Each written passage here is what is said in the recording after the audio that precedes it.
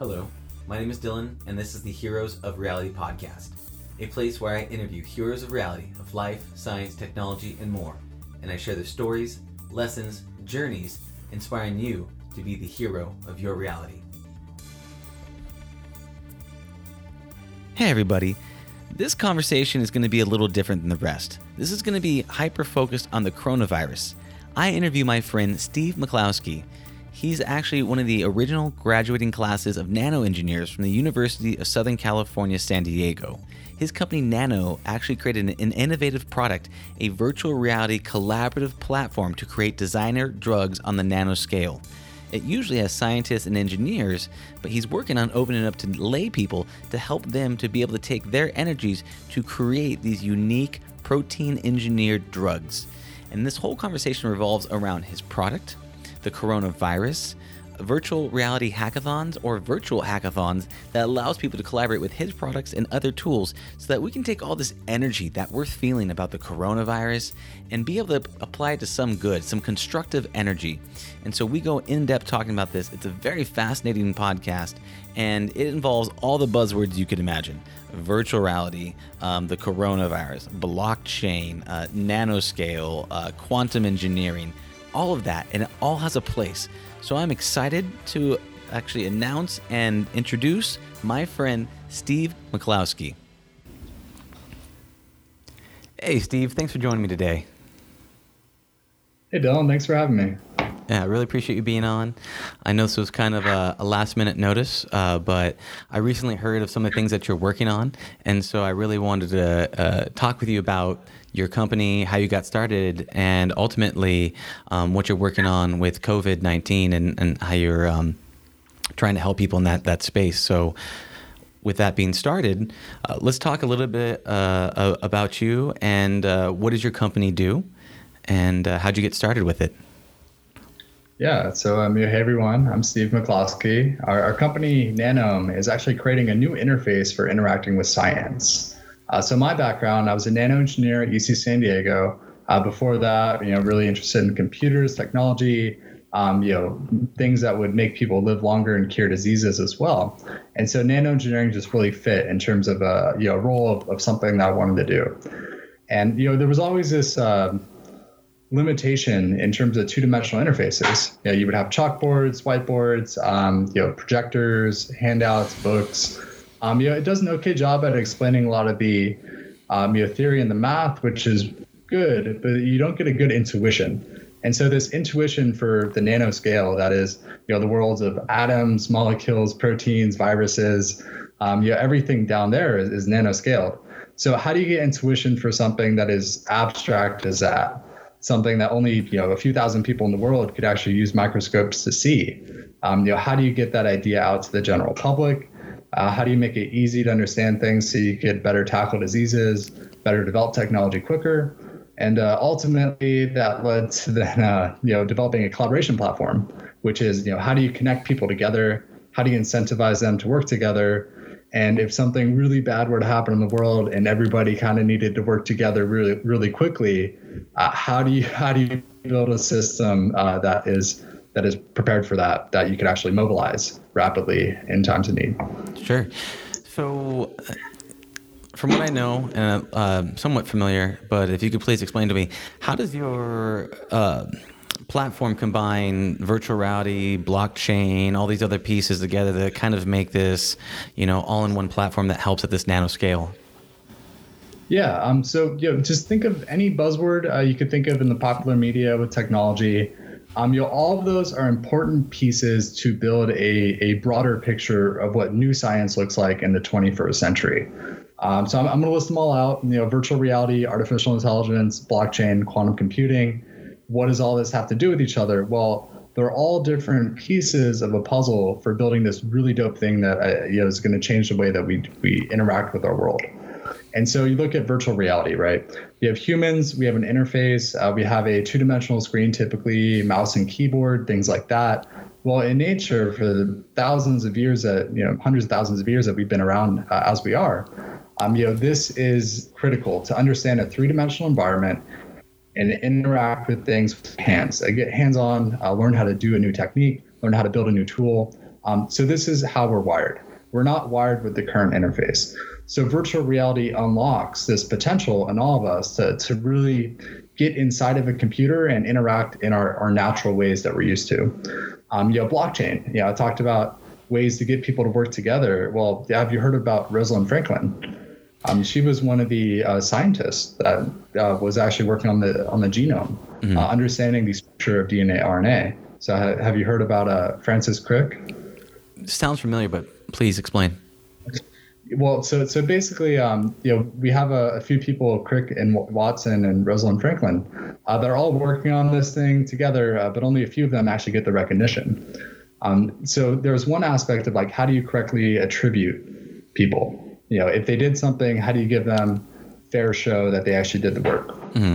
Another end, if people are coming up with good ideas, there's the idea that other people are going to steal it and take credit for it. So how do you make sure that that's also secure and unchangeable? Mm-hmm. Then there's the other aspect of incentivization. Well, with blockchain, you could actually, take information and store it on that immutable public ledger that is the blockchain. So once it's there forever. So if you publish it first, it's kind of like in patenting right now. It's like first to publish as opposed to first to invent. Mm-hmm. Well, if you publish on the blockchain first, then this new model might become first to hash. Mm-hmm. That is, whoever hashes it on the blockchain first is the original inventor. So we've taken this model of first to hash, competitions with incentives for people out there, where every time that they submit to the tournament, it's actually logged on the blockchain, so they get the credit for it. So you get monetary benefit, credit. You could hopefully encourage people to work together and collaborate. So that's that aspect. Yeah. Got it. So you're saying, sometimes people invent things, but they don't publish it. And so someone else will publish it before, even though that someone else has already invented it.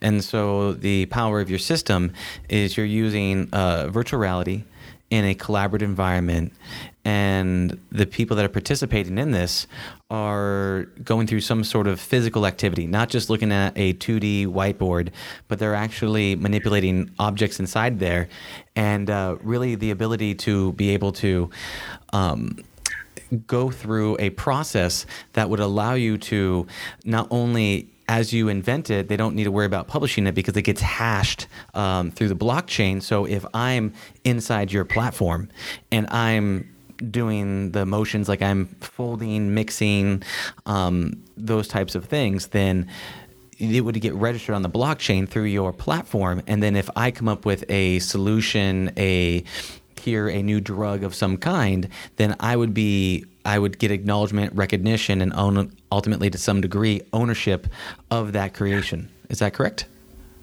Exactly, because our platform is we try to make it simple and easy to understand. You have a big protein structure in front of you. We give people design tools to build new chemicals, and each one of those chemicals could be potentially worth billions of dollars in terms of intellectual property and everything that happens with drugs as they go through their life cycle in terms of pharmaceutical sales.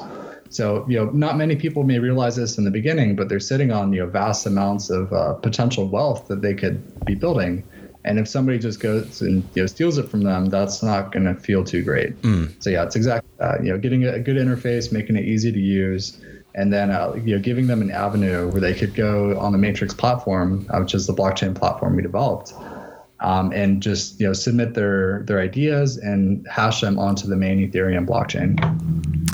Got it. And how many people can you host inside the platform at once? Are they all collaborating at the same time, or do they have their individual rooms? What does that look like? Yeah. So right now on the platform, and we've been to a few virtual conferences since the COVID-19 outbreak has began. A lot of people have been moving towards that. Mm-hmm. And so the best examples of this I've seen is they have a bunch of subrooms of 20 people. Mm-hmm. And then they have one main presenter that's essentially the presenter in each one of those 20 rooms. So we'll probably move to that model so that we can do larger sessions. Right now, you could do 20 people in the same room all together. You could pass the presenter between each participant. So it's one presenter at a time. And then if you consider people also joining from two-dimensional mode, mm-hmm. Because we have the virtual reality where you put on the headset, controllers, all that, you're interacting with Nanome. We also have the WASD moving around with the keyboard and mouse. as well. And so that's just like a two-dimensional collaborator viewer type of participant. And we could host probably hundreds of those. We haven't really stress tested on that end yet. I'm willing to bet with COVID-19, you probably will be stress testing soon.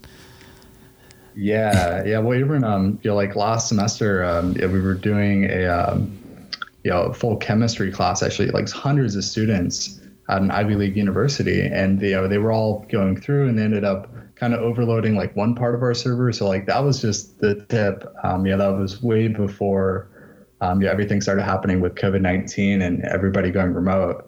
So yeah, probably on the university side with all the researchers there and the students, on the biotech side and all the people working remote nowadays in pharmaceutical and biotech companies, yeah, we're probably going to see a lot more people stress testing. Mm-hmm. Can you talk about any of the previous things that you've done with developing molecules or drugs or any types of use cases before the COVID? Like, what are some success stories or practical applications that you've been able to develop using your platform? Yeah. So right now, a lot of that information is, in the hands of our customers. Mm-hmm. So there's different biotech and pharmaceutical companies that we've been working with. Some of these molecules are just starting to enter phase 1 or are starting to get into phase 1, where phase 1 clinical trials is like the first human testing. Mm-hmm. It's actually pretty far along the pipeline. I'd say most of the molecules that we're working with our customers are still in like preclinical phases, things where they're putting it into cell dishes, seeing how effective it is. So most of the stories there are around, hey, like I was looking at this in a 2D piece of software, and I sent off this molecule to be synthesized by a contract research organization, and I paid like $20,000 for that. And then when we got the molecule back, it wasn't working. So we decided to take a look at it in virtual reality with Nanome. And we immediately knew what the problem was, and we realized that we shouldn't have ever sent that off. So there's a lot of really great stories like that emerging, and I think that over the next 10 years, as we get the drugs actually into people with the cycle there, we'll probably see a lot more success stories on that front too. Absolutely. Without naming names or companies, I mean, how do they know by visualizing it, by looking at it in a 3 dimensions versus the 2D, that they just instantly got that it wasn't the right molecule or it didn't work effectively? What are the signs or indicators? Is it a bright orange light that surrounds things? Is it just that things aren't fitting together? Or can you kind of visually, with auditory words, walk us through what they might be seeing to know if they were on point or not on point? Yeah, definitely. So we actually did publish a paper in the Journal of Molecular Graphics and Modeling alongside Novartis, the Genomics Institute of the Novartis Research Foundation. So a lot of the findings from that paper were very interesting. They were using it in a collaborative drug development environment. That is, it had like multiple specialties of scientists working together. One of the specialties is a structural biologist. Structural biologists are looking at the structure of a protein. So, we all know, DNA, RNA, it's like information for life. That information is actually encoding like 3-dimensional Legos. And, the way that works is like every 3 base pairs of DNA that you have encodes one particular type of chemical called an amino acid. And then each one of those amino acids binds with another amino acid in a string. And so you end up with like a big long piece of spaghetti of a bunch of different chemicals that are part of that. And based upon which chemicals are in which order, you actually will fold into different 3-dimensional shapes.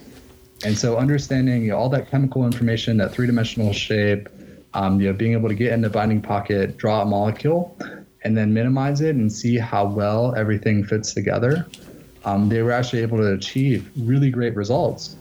By just taking an empty binding pocket, drawing in the molecule that they thought was supposed to be there, and running a simulation, and just visually even seeing that proved to already be pretty effective. God. So, I mean, does it take, someone that has a degree in biology, who are the people that, if you're going to kind of compile a team to work on like something for the COVID, what kind of people do you need inside this collaboration space to be able to work on it effectively? Or could you just have people that don't really that could get a little bit of cursory information, a little kind of warm up from somebody, say this is how you use it, and then have people spot check. I mean, what people do you really need to be able to effectively know if you're making something that has an impact?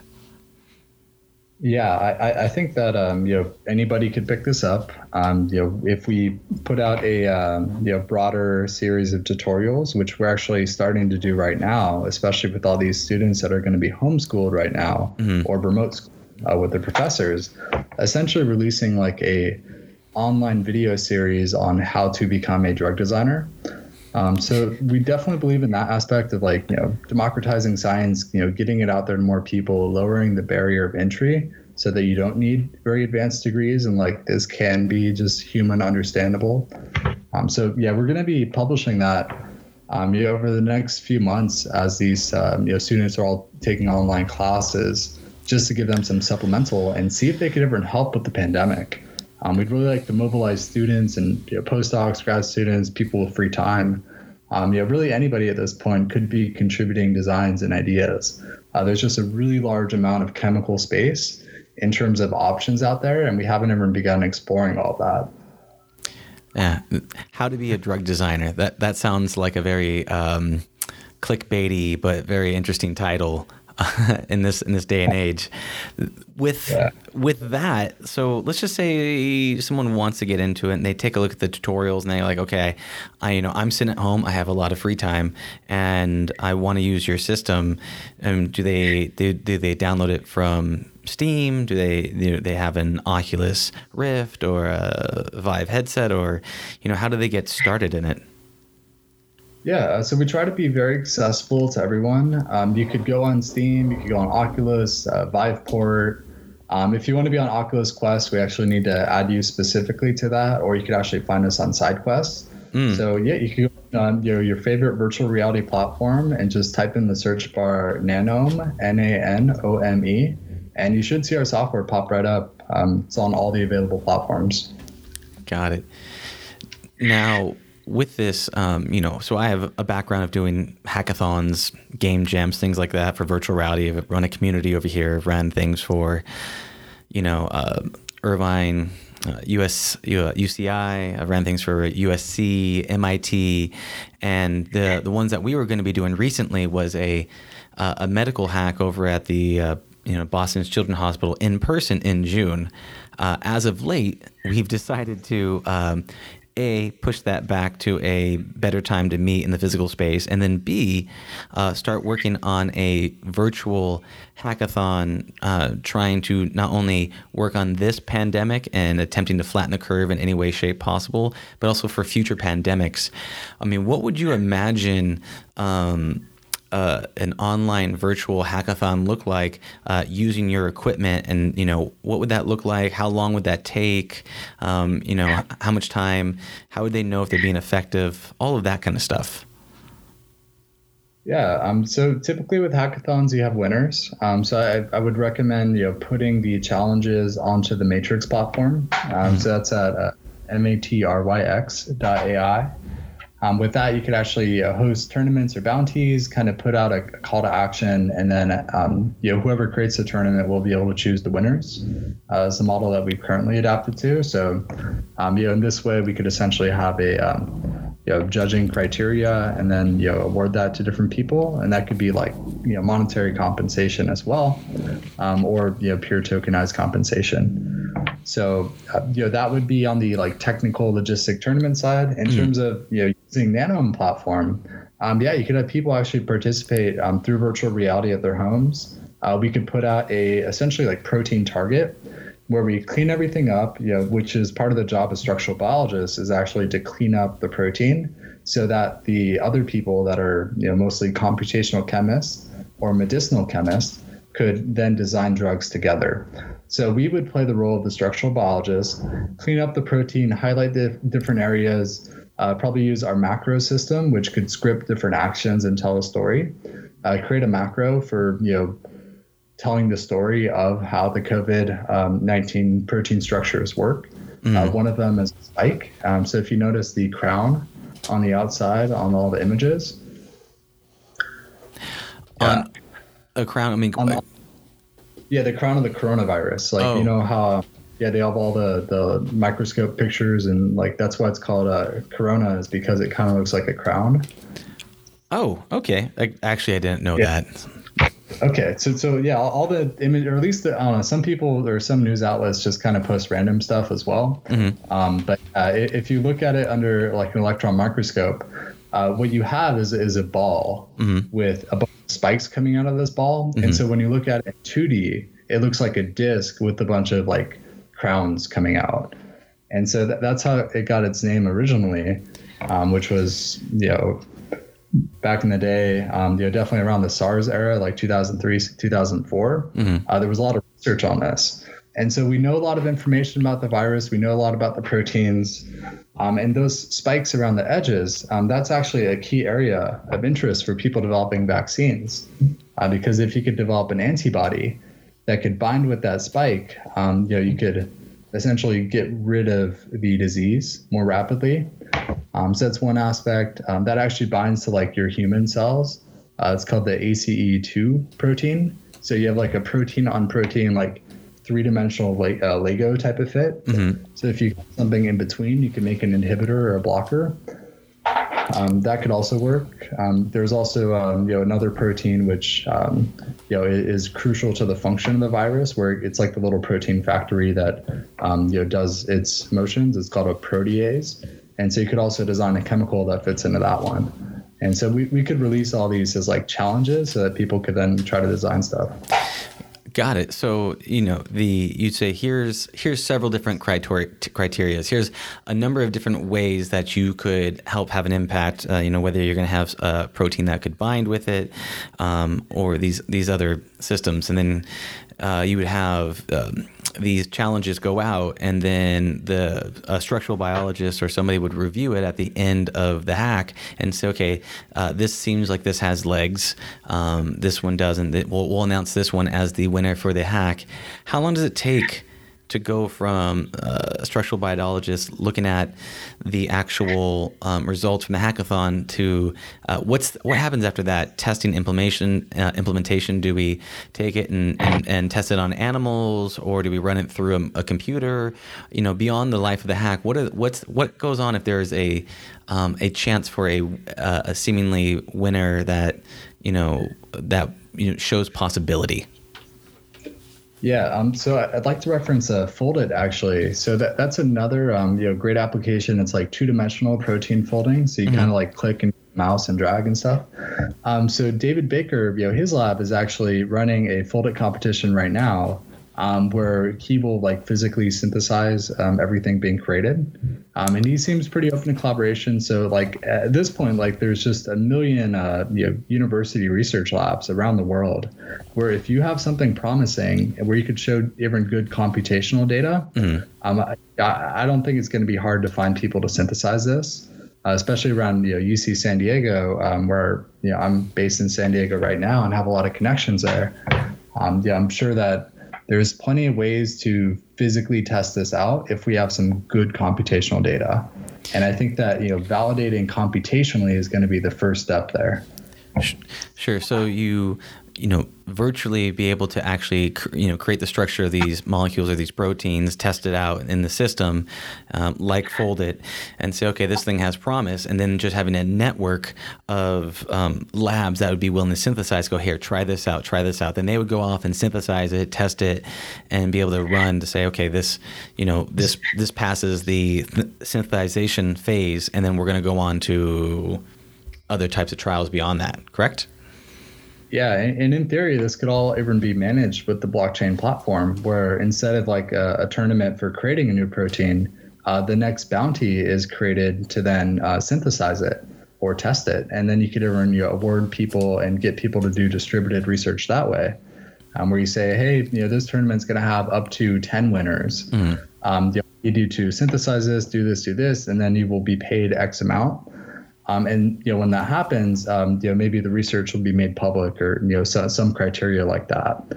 And so you could have all these people really giving independent verifications of the data. It's kind of like if you've ever read the book Rainbow's End, we ended up reading that after we kind of built the system, but like it's a very similar system where you have this like crowdsourced global scientific network coming up with ideas, testing things, making things, producing them in quantity. Like we need to shift to online supply chains like that. So I actually haven't read it. So it's a fiction book called Rainbow's End. Yeah, it's a science fiction book called Rainbow's End. Oh, I haven't checked out yet. The online supply chain is interesting because, one of the issues that we have is not only, the disease itself having such an impact on, people meeting up in the physical space, which has its own drawbacks, but also the issues that has on logistics, being able to have, goods arrive into the area, the amount of stress it's doing on the physical network because of logistics, people running out of toilet paper, people running out of other things. It's really interesting to see that it's we're really a fragile system when all of a sudden we can't meet in the physical space. So the online logistics is something that's really interesting.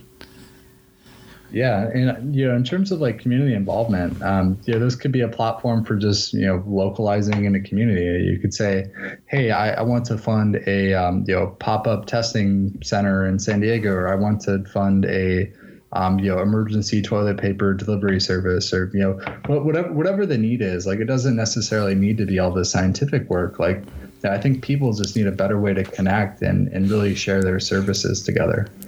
100%. Everything goes well until you have these single points of failure that break down the whole system. Whether there's, I don't know, EMP that knocks out the network or whatever it might be, and then everything comes crashing down. Besides the what your system does, I guess what do you think there are other ways to build resilience to any future pandemics? What are things that people could do?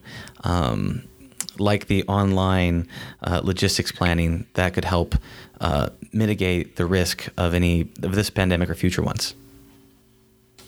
Yeah, hard to say exactly what we could do. A lot of these are kind of like day zero type of outbreaks where we've had SARS in the past, but it didn't spread as rapidly. It wasn't as undetectable for much of the population as this one is, and so it's kind of just spread itself unchecked for a while, and now we're finally kind of waking up to that.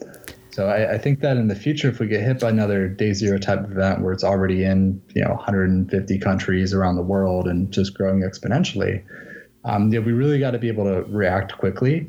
So I think that we're going to learn a lot from this one. So whatever we end up doing over the next 6, 12, 18 months is going to influence the future ones.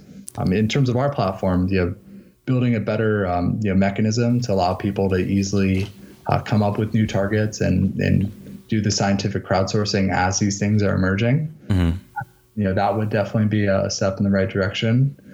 Reducing the amount of animals that humans interact with.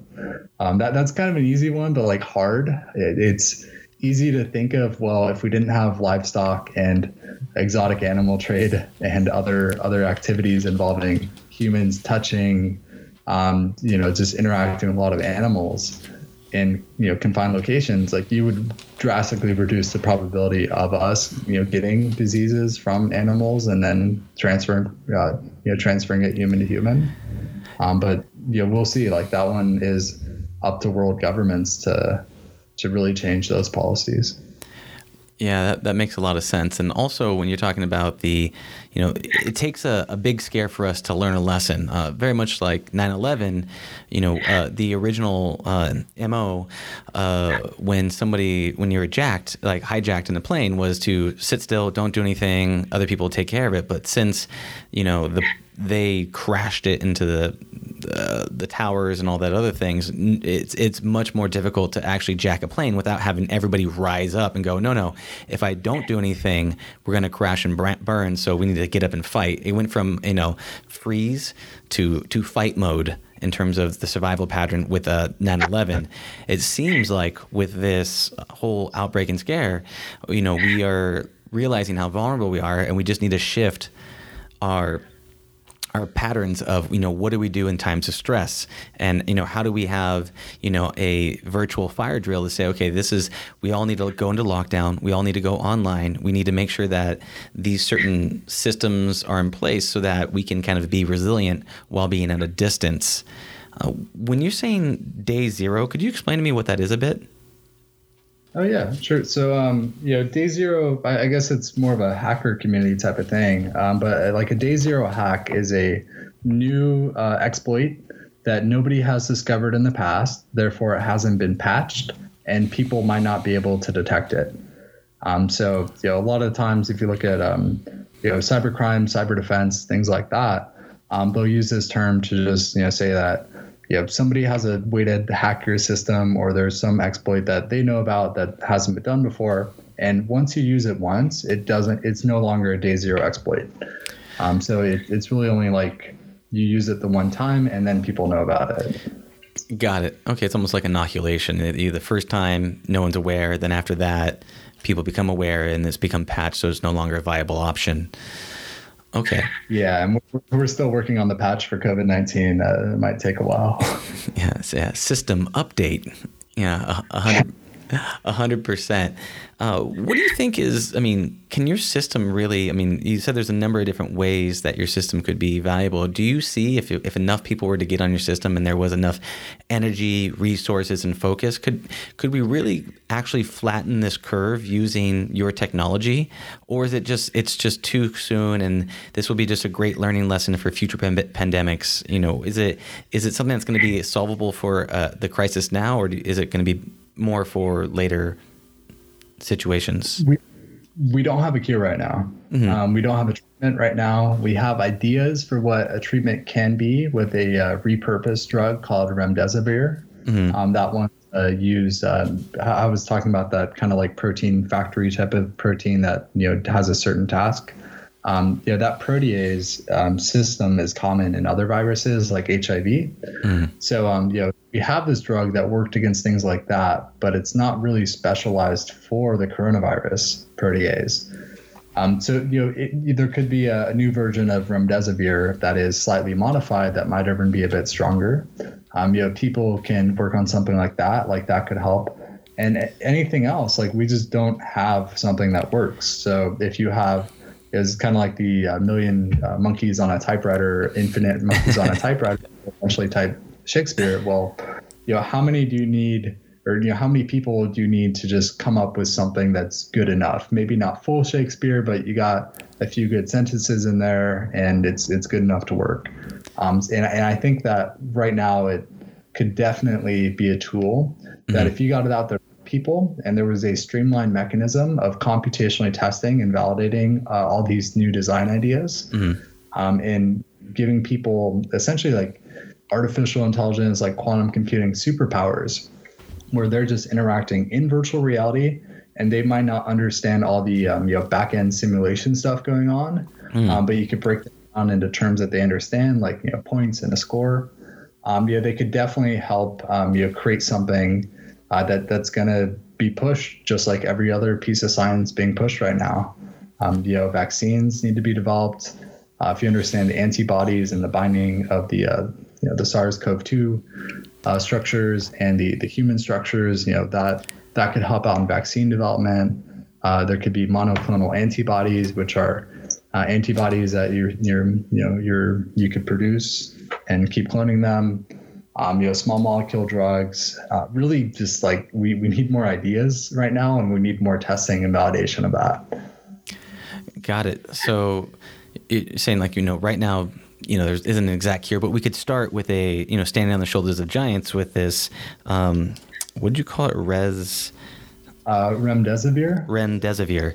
So that is a good place to start. It's not optimized, but if you had, a million monkeys on typewriters working on that, it's a good place to start, and say properly incentivized, then they could possibly, through the powers of, permutation and just trial and error, come up with something that could be solid. And much like how me and you could pick up a ball and I could throw a ball to you and you could catch the ball. You don't fully have the calculations behind gravity and friction and resistance, but intuitively, just through looking through your physical environment, you can make some natural inherent assumptions by just knowing how things work in the physical space. You don't actually need to calculate the gravity to know when I throw a ball up over here, it's going to land over there. Something like that.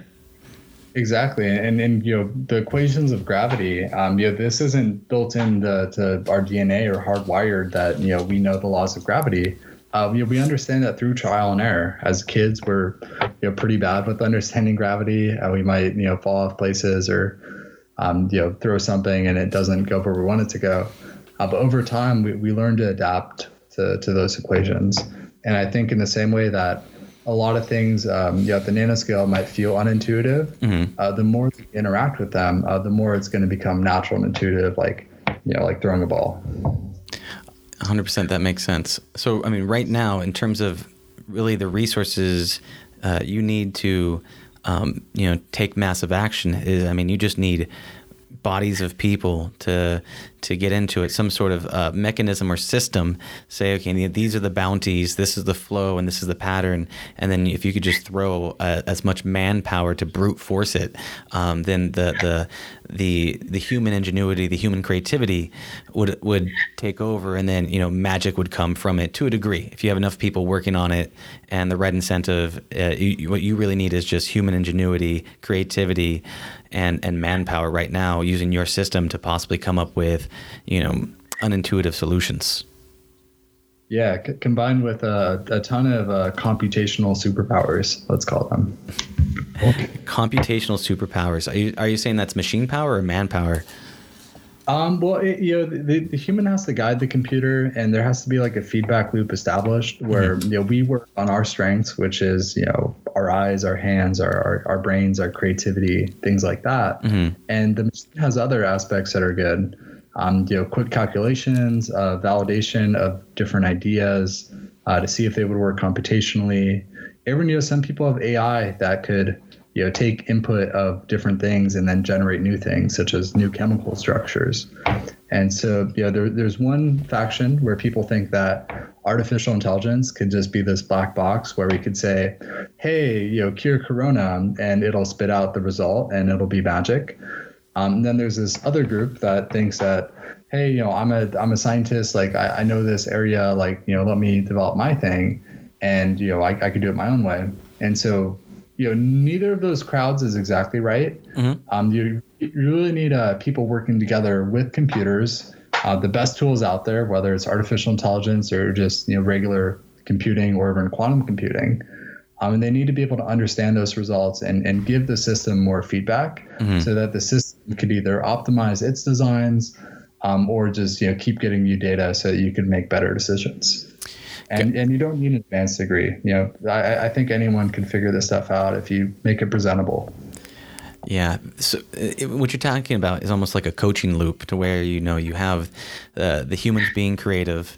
Humans being creative goes and hits possibly a machine algorithm that could possibly doing predictive analytics or outputs going, well, looking at all these outputs, this is one that is a viable option. Then you have a subject matter expert reviewing that data set saying, oh, this is viable. I'm going to go ahead and synthesize it or create it and then test it, and then thumbs up, you did well, you didn't do good. And that feeds back to the loop of the people in the field actually messing with the molecules.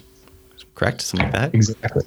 Exactly. Yeah. And that, that synthesis pipeline, there's different pharmaceutical companies that are working on like complete automation of synthesis and testing.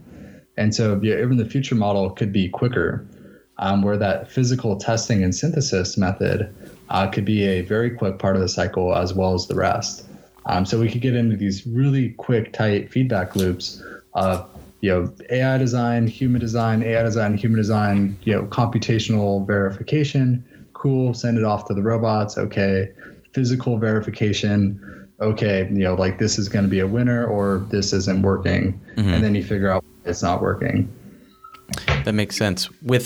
You talked about, you think anybody could understand this intuitively if you had the right points,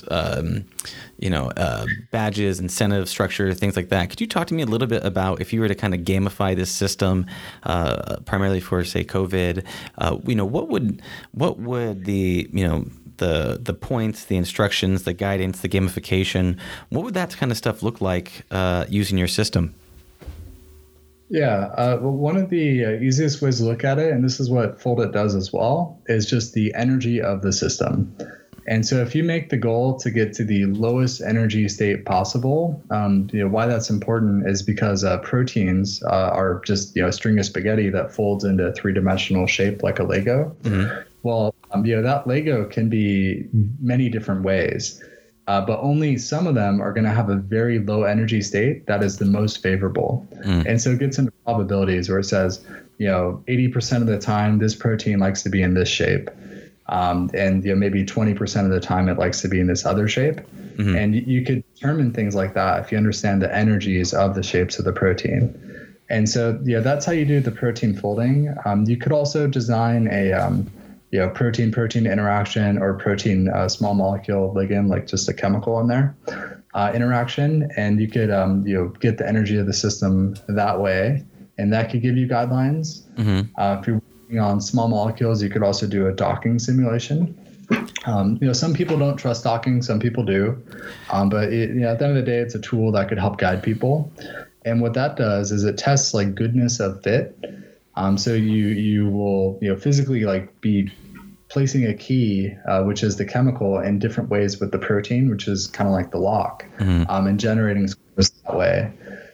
There's just a lot of computational tools out there that could generate scientific data, and then you put that scientific data in a nice package and just call it a score, and you say, hey, your thing got 100 points, and everybody else got 90 points or 80 points, and you're the winner. You don't necessarily need to give them the data, but making it easy to find so they can look at it if they want to go deeper in the science. Sure. So that sounds like there's a couple of things there. It's almost like you could give them a score based on multiple modalities, low energy, the ability to frictionlessly dock, or any of these other points, and then they receive a score. Oh, well, this one got a 98. Maybe if I move it this way, I get a 90, 99. And they don't really need to know why are they getting a 98, 99. They just know that by moving these things around and testing it out using ideally some sort of automatic frictionless machine, they can get back a score. And they can know that they are improving and making progress, and that's ultimately all that matters. Exactly. Or in the case of structure-based drug design, you're actually looking at every little chemical, every atom that you add to your chemical each time you're growing it and changing it. You're forming different interactions. So you could actually go granular and try to look at it at the physics level, mm-hmm. and see, okay, this atom is 0.3 nanometers away from this atom. Oh, that means that they're going to form a hydrogen bond because one of them is colored this way because it's a receptor, and one of them is colored this way because it's a donor. And so now I can just visually see that, get a good distance feel in there, and then just check the distances out. Mm-hmm. And so that's also predict some interactions where every move they do is going to be adding to their score and changing it. Gotcha. It's interesting. The thought of low energy, it reminds me very much of humans, right? We inherently, want to do the lowest energy activity possible. What, sugar, give me the biggest bang for the buck. I want to do the lowest amount of energy to get the best results. And, it sounds like these molecules and proteins are very similar in the fact that they whatever is the most common path for them to form, like a hair that always curls in the same shape. It's going to take that same pattern because it's used to doing that pattern. It's used to taking that shape. And so applying this to the level of actual drug design makes a lot of intuitive sense to me, at least. How long or how far are you away from setting up a system that would allow people to work on this gamification process with COVID? What do you have if we were to actually set up a virtual hack to use your system, how long would it take you to kind of get ready for this if we were to kind of throw out an open call and be like, hey guys, you might be a structural biologist, you might not be, you might just be a teacher that just has a lot of time on their hands because you ain't going to school right now. Come sign up and let's see if we can make an impact. Do you have a timeline for how long it would take before people can kind of sign up to some sort of virtual hack using your system? Yeah. So right now, the software is usable. It's a bit scientific-y because we did make it for industry pharmaceutical research first. Mm-hmm. In terms of making it gamified, I'm not completely convinced that we absolutely need it to be gamified for a lot of people to participate. Mm-hmm. So even the state where it's in right now, I think with some guidance, definitely a YouTube series, this whole how to be a drug designer series. Mm-hmm. I think that if people could get through that and actually learn a bit of the science on their own as they're learning how to use the Nanome tools, mm-hmm. I think that's going to be enough to get a lot of people involved, especially if they're students in biochemistry or chemistry interested in augmenting their learning now that all of their classes are on video calls right now. They could get something more immersive and actually help out with the pandemic that's interrupting their lives. For the fully gamified platform, it's not currently something that we put as a high priority just because there's a lot of pharmaceutical companies that we work with where we're trying to build in all the scientific components that are also necessary to make this whole system work. So it could be soon. I'd say definitely if things keep progressing and we're still not finding enough good ideas with the current audience that is up for watching these YouTube videos and understanding a little bit more about the science, then the next step would probably be to make it more gamified, let more people kind of hop on and come up with better ideas. So even today's form it is going to be a good starting point for people. Yeah, I agree with you on that one. Not everything needs to be gamified. There is an inherent gamification, and part of that is, we all have a sense of survival. If you start getting, you get dropped in the jungle and you start getting chased by a monster, you don't need gamification to run away from that monster. And if you look at, this pandemic, everybody is feeling the heat, not only from the actual disease itself, but the energy of the crowd, of this mob mentality of people, running around, buying up all the toilet paper, going, oh my gosh, I got to get ready. And I feel like people have this energy that they want to be able to apply towards something, right? And you can only vigorously wash your hands so many times to where you don't feel really empowered, So, how do you take this natural energy of the fear, and it's not necessarily a bad energy, it's just, fear is telling you to prepare, and, how do you apply that to some good? And so I completely agree. I don't think you need a gamified thing that necessarily shows that, you did a good job. But if there was some sort of feedback loop, more than anything, gamification is just a quicker form of feedback. And so what I'm interested in is if we were to structure a hackathon online and virtual using your system, how do we create that feedback loop? Maybe it's not, it's completely, automatic where it's, 80 points, 90 points, 100 points, ding, that kind of thing. But then would it be, I'm designing this molecule, I'm in it with a team of people, I have, 5 or 6 biology students that I'm working with that I've recruited from some of the places that I know, and, I think I've found something. Do I then hit a button and that goes and flags a structural biologist to review it? Or, what would that feedback loop look like in a virtual hackathon style? Part of the hackathon could even be the development of the feedback loop. We have the pieces in play. We're releasing we call it the plugin system. We'll probably have a different name, but we're going to be releasing that in April. And that allows people to connect with a wide variety of computational sources. So it could be validation. It could just be interacting with other servers and sending the data out to other people. So this whole plugin system is something that we have open source, so people could submit their own ideas, use the plugin system to develop actually pieces of code that could link up a virtual supply chain type of system for all this. So we could definitely provide the resources that we currently have, mm-hmm. and I think that this is something that the community needs to also mold. 100%. So you have open source code that people could take a look at your system and say, look, we need a feedback loop of to know that people are on track or they're on track. So maybe someone else goes, oh, I know of a testing system that can test molecules. I know a way to plug this into some sort of directory of labs that could synthesize it, and they could put all those pieces together to where they could open source it to where if they have hooks, they hit a button inside your application, that hook then hits their system, that then tests it, that then hits the directory, that then flags and notifies a lab, that then they verify it, and then that thing's off to the races. That could also be a piece of the actual hackathon. Definitely. And even in the early stages, I mean, right now, if they're just creating a bunch of drug designs, protein designs, we have people using the Nanome virtual reality software right now. Mm-hmm.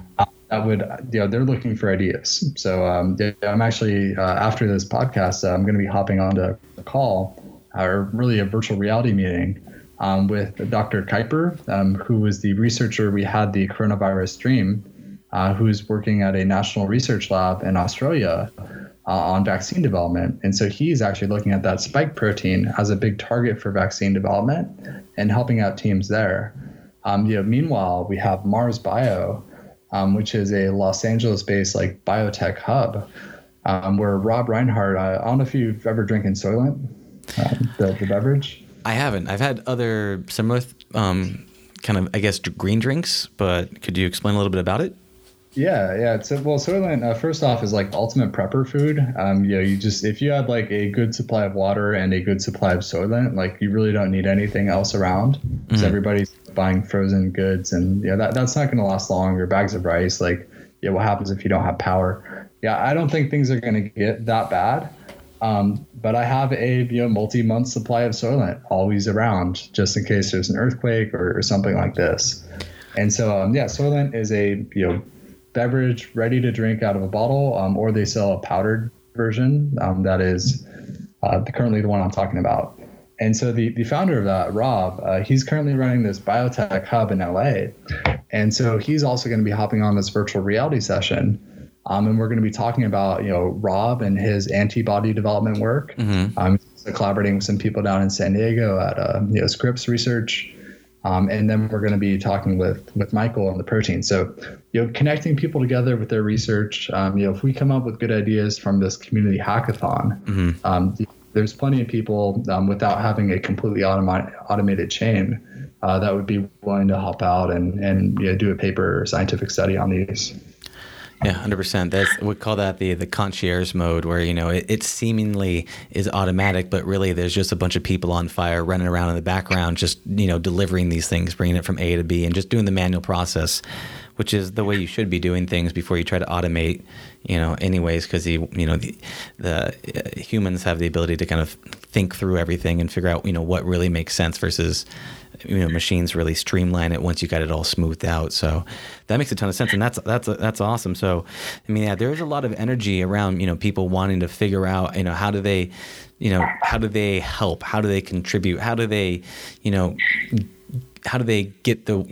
get out there and actually make a difference in this without being able to meet people, which is this sense of isolation, forced separation is it creates a lot of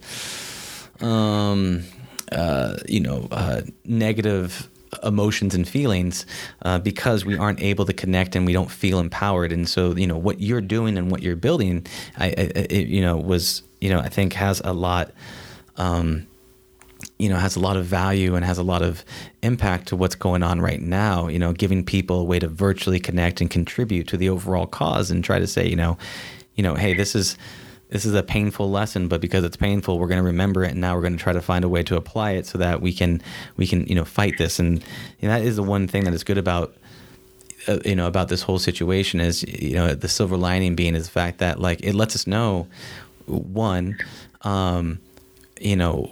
we aren't alone. We all have our, daily issues and strifes and things like that. But, at the end of the day, this disease is affecting us all, and we are all, one people. We are all fighting this together, and it's not, me against you or, any of that. It's all of us in this, fight for survival. And so I'm really excited because I was looking for some way that people could really, take up arms and put their energy to good use, other than washing their hands. And so I'm excited that you have all this. Where would you go? Where would you say people go to find out more about if they wanted to kind of do their own research about these folding systems, about what you have, kind of prep up, get ready, and are interested, but we haven't officially launched this, a set date for the hackathon. How do they kind of prep up to get mentally prepared to wrap their heads around your system, nanotechnology, and kind of start to hone those skills at home while they're waiting? Yeah. So if you have access to a virtual reality headset, and you want to go on Oculus Steam, just downloading the application directly, trying out the tutorial, getting a feel for it, and then looking at our YouTube series. Mm-hmm. So if you go to youtube.com/nanome, NANOME, you could actually see a ton of videos. We did Nanome of the Months, which is like a different molecule or some nanomaterial. And so there's everything from batteries, solar cells, all the way up through drugs that are on the market. If you've ever see those drug commercials that are going on, and when you're watching television, we've done a few popular ones, so you might have actually seen these on the market. So we have a few drugs like that that we've done a in-depth explanation on the scientific research papers. We have like a huge, refrigerator-sized PDF that you could, scale the size of. So we pull that up next to the three-dimensional protein structure, and then we actually zoom into the binding pocket and show how these chemicals were designed. So yeah, that YouTube series should give you a pretty good idea on what you could do with Nanome. And then if you want to find more information, you can go on our website at nanome.ai. Beautiful, beautiful. And I guess the last question I'll ask is, what message do you have for people out there right now that are going through this? What advice would you give them, about your technology or about COVID in general? Yeah, try to avoid going outdoors. That's probably the easiest thing that people could do right now. You made a great point about finding low energy systems. That's kind of like the lowest energy way to help is just really just don't leave your house if you don't have to, and there shouldn't really be many reasons to have to leave. So order some Soylent. I think Soylent's a great backup beverage that satisfies all of your calories, all of your vitamin needs, and could replace a lot of your meals if you don't really have the ability to go out to the store. So or hunker up, order some Soylent, and order a VR headset so you could be entertained during all of this, and potentially help out by using Nanome. So buy VR, stock up on Soylent. Beautiful. Steve, thank you for coming on. I really appreciate it. I really appreciate your time and what you're working on. And I look forward to working on this hack with you, man. This has been great. Cool. Yeah. Thanks, Don. Yeah. Looking forward to it too. And thanks for having me on this podcast. Hopefully we could, motivate people to actively, take hold of this virus and try to come up with a cure or a vaccine for it. Love it. Love it. Thank you, Steve. Have a beautiful day, and I'll see you soon. Awesome. Thanks a lot, Don. Right. See you. Bye.